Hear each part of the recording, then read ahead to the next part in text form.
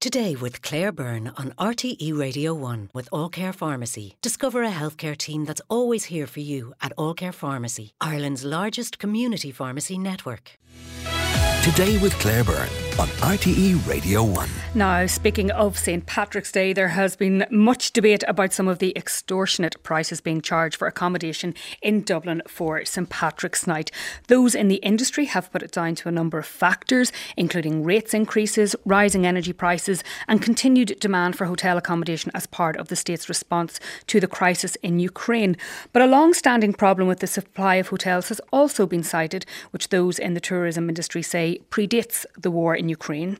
So, is demand for hotels outstripping supply? Is that why hotel prices are rising? And does Dublin have too few or too many hotels? To discuss this, I'm joined by Hazel Chu, Green Party councillor and former Dublin Lord Mayor, and also by Linda Daly, business reporter at the Sunday Times. I'm going to start with you, Linda. What's your own view? Are we in this situation because Dublin simply needs more hotel rooms? There are a number of reasons why we need, why the prices have gone up. Yes, we definitely need more hotel rooms. I interviewed Niall Gibbons from Tourism Ireland last year sometime, and his answer was simply, yes, we do. So we have about 22,500 at the moment. There was kind of a complaint a few years ago saying, we had too many being built. So there were, after 10 years of nothing, there are about 100 hotels planned. Not all of them have come to fruition. And the less elasticity we have in the market, the higher the prices will be during high times like St Patrick's Day. And look, the fact is that hotels are busy and occupancy rates are high, and that has a knock-on effect on the prices of hotels. Yes, definitely. The fewer kind of cheaper hotels that are in the market, the higher, as the vacancy goes higher, so if it's up above 90%, that will push the prices up. Now, some people might argue that hotels shouldn't be able to charge extortionate prices, and of course they shouldn't. But if there's no competition in the market, they will be able to do that. Absolutely, and you're hoping that the more supply leads to reduced costs. Sometimes it doesn't.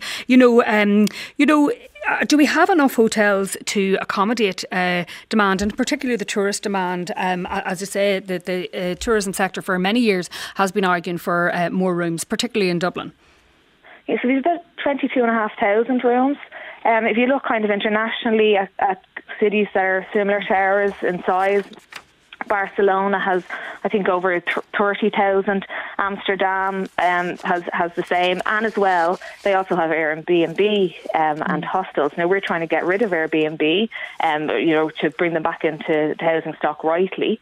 So if we are going to get rid of them, we need to replace them, and we need to replace them with hotels. I want to bring in Hazel Chu there. Hazel, when you were Lord Mayor of Dublin and you were calling for a curb of hotels, you did recognise at the time that Dublin's tourism sector, to support employment and tourism, that there was a need for more hotels. I know we still haven't returned to pre-COVID occupancy rates, but we still don't have enough hotel rooms in Dublin to accommodate tourist demand. Well, our tourist rates haven't come back yet. That's the thing, Derval. That's the first thing we need to notice. And the second thing is, I don't disagree with Linda. I think we do need more hotels, but they need to be better planned. And there are certain areas that are quite decimated by hotels. That's why we don't need it in terms of being in terms of certain areas like Dublin 8, for example, having more than one hotel, having quite a few. Or we don't need cultural institutions like when we saw the cobblestoning Stony Batter being taken away because they wanted to build more hotels. So there is proper planning in place to be had here. So did you get it wrong then? Plan that we have. Yeah, did you get it wrong in your earlier call? If you're accepting that...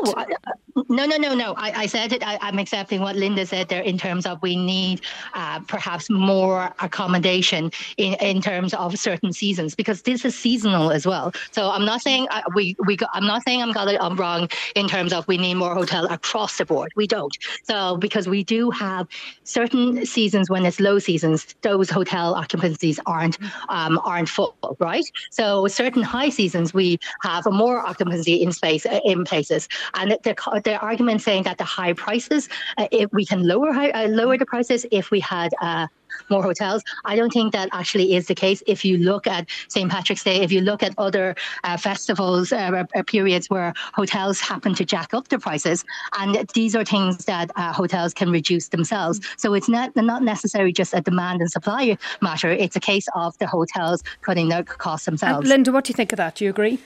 Yeah, look, right, the hotels can do, but if you have the likes of a Premier Inn coming in, and Premier Inn are going to build, they want to build 2,500 rooms, and they've got 2 hotels now in Dublin at the moment. So if you have them, and they, are known for their low prices, then the hoteliers will be kind of put manners on them, if that makes sense, I should say. So you have the Point A hotels, you have the Moxie One. That's a German kind of low cost brand. You have Res, which is Rayburn's the hotels. So they're kind of lower, simple, and they will put manners on other hotels during the high. But do they, Linda? Does it? Because I wonder sometimes, does more supply lead to lower rates, or it actually does? Sometimes the budget hotel, sometimes a budget hotel you stay in is a bit more akin to something that might be mid or upmarket. Like, I mean, what's going on there, Linda? Well, I suppose, right, okay, Ireland is well known for kind of charging above the rates. But I suppose there aren't those hotels in at the moment. They're being built, they're coming. So I was speaking to Joe Stenson from Point A last year, and he said that they will go in at 10% lower than the average room rate. So if all those are higher, they will go in higher, So I genuinely think that the more competition, the less prices. And I know cultural... Sorry. Yeah, I was going to say just Hazel to that, look, because hotels are businesses at the end of the day. They're not going to invest millions in building rooms if they don't think they can fill them. And the business case must clearly be there if they're going to do that. And we're looking at the business case rather than looking at what we need for the capital and what we need for Dublin. And what we need for Dublin is better planning and more housing. At 12.7%. Can we not have both? Can we not have both, Hazel? No. And there's not enough of both, Derval. That's the thing. There are some areas, for example, I go back to Dublin 8, and I'm not just zoning in on there for a reason, but you look at the amenities they previously had. You look at the markets they had, the different community space they have. They don't have those anymore because they have now hotels. So yes, absolutely, that hotels make a business and they need to make a business, but do they really at the sacrifice of communities? Is it a zero-sum game? When you look at hotels, housing, cultural spaces and communities, can we not, with better and more innovative and intelligent design, achieve that? Is that not what the legislation can do? No, and that's what we plan to do, and that's what we had a new city development plan to do, because previous city development plan, the iteration, had more focus on built to rent, more focus on hotels, more focus on student accommodation. Now we realise those places don't literally benefit the city as much as we needed it to. So this iteration of the development plan is a focus more on housing, it's a focus more on community. So there will be hotels coming down the line that have previous planning permissions or planning permissions in the work. So the argument saying there's going to be no hotels whatsoever, that's not true. There will be hotels coming, and my point is we need to make sure they balance out and make our communities better. And Linda, looking at that, we have a lot of construction at the moment, but we're not alone. I think cities like Copenhagen, which we would be quite comparable to, also saw a huge increase in their construction. But does Hazel have a point about that balance that we achieve is bringing in all of that occupancy in the rooms and building tourist accommodation for people to come and experience our culture, and then does the culture disappear? Does she have a point?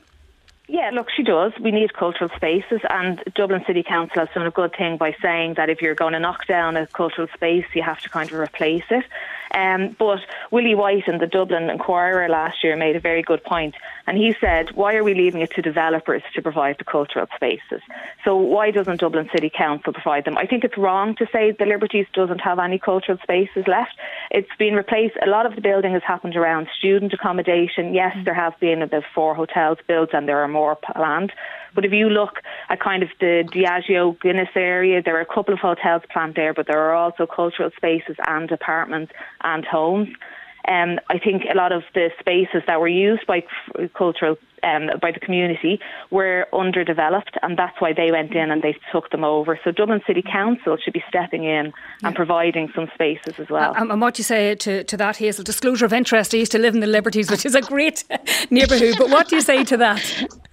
And I used to work for the area as well. And I don't like, this is the thing, I think myself and Linda are in a lot of agreement on things, because I don't disagree with that. The DCC has to step in. They do have to step in. And this is why we try to step in through the development plan and through making sure that each area zoned for is not saturated by hotels, by built to rent, or by student accommodation, which was the pitfall of last time. So, and this is why we look at each individual communities and look at, well, how many hotels is in the area? Do we need any more? And look and have a planning restriction for that. And that's something I did put in for this development plan. It's interesting. One of our callers, Mick, says, I'm very busy at work. We don't jack our prices up because of demand for our services. It's pure rubbish. Talk saying prices are high due to demand. It is down to greed. Hazel and Linda, obviously, at the moment, there is opposition to hotel building. Is that partly, do you think, Linda, because it's more visible maybe than other developments? Because depending on who you speak to, we need all of those. We need more student accommodation. We need more hotel accommodation. We need more cultural spaces. It's about managing the balance and the demands of a thriving city and of a growing city. Yeah, and it shouldn't be an either or, you know. Hotel developers aren't interested, well, in some cases, aren't interested in building homes. Are they interested in culture? Well, I was speaking to Dan O'Connor from JLL yesterday, and he pointed out, the property agents, he pointed out that actually the good hotel developers now are. So if you take the Devlin in Ranelagh, it has a cinema, it has a restaurant, and it's not only attracting tourists, it's attracting local Dublin people. So more we get more hotels, more hoteliers will be interested in maybe getting the locals, especially if a pandemic happens again. If you could attract the locals in, it'll be good for business. Absolutely. We'll listen to Hazel Shue, Green Party councillor and former Dublin mayor, and to Linda Daly, business reporter at the Sunday Times. Thanks to you both. We'll take a quick break. Email todayscb@rte.ie.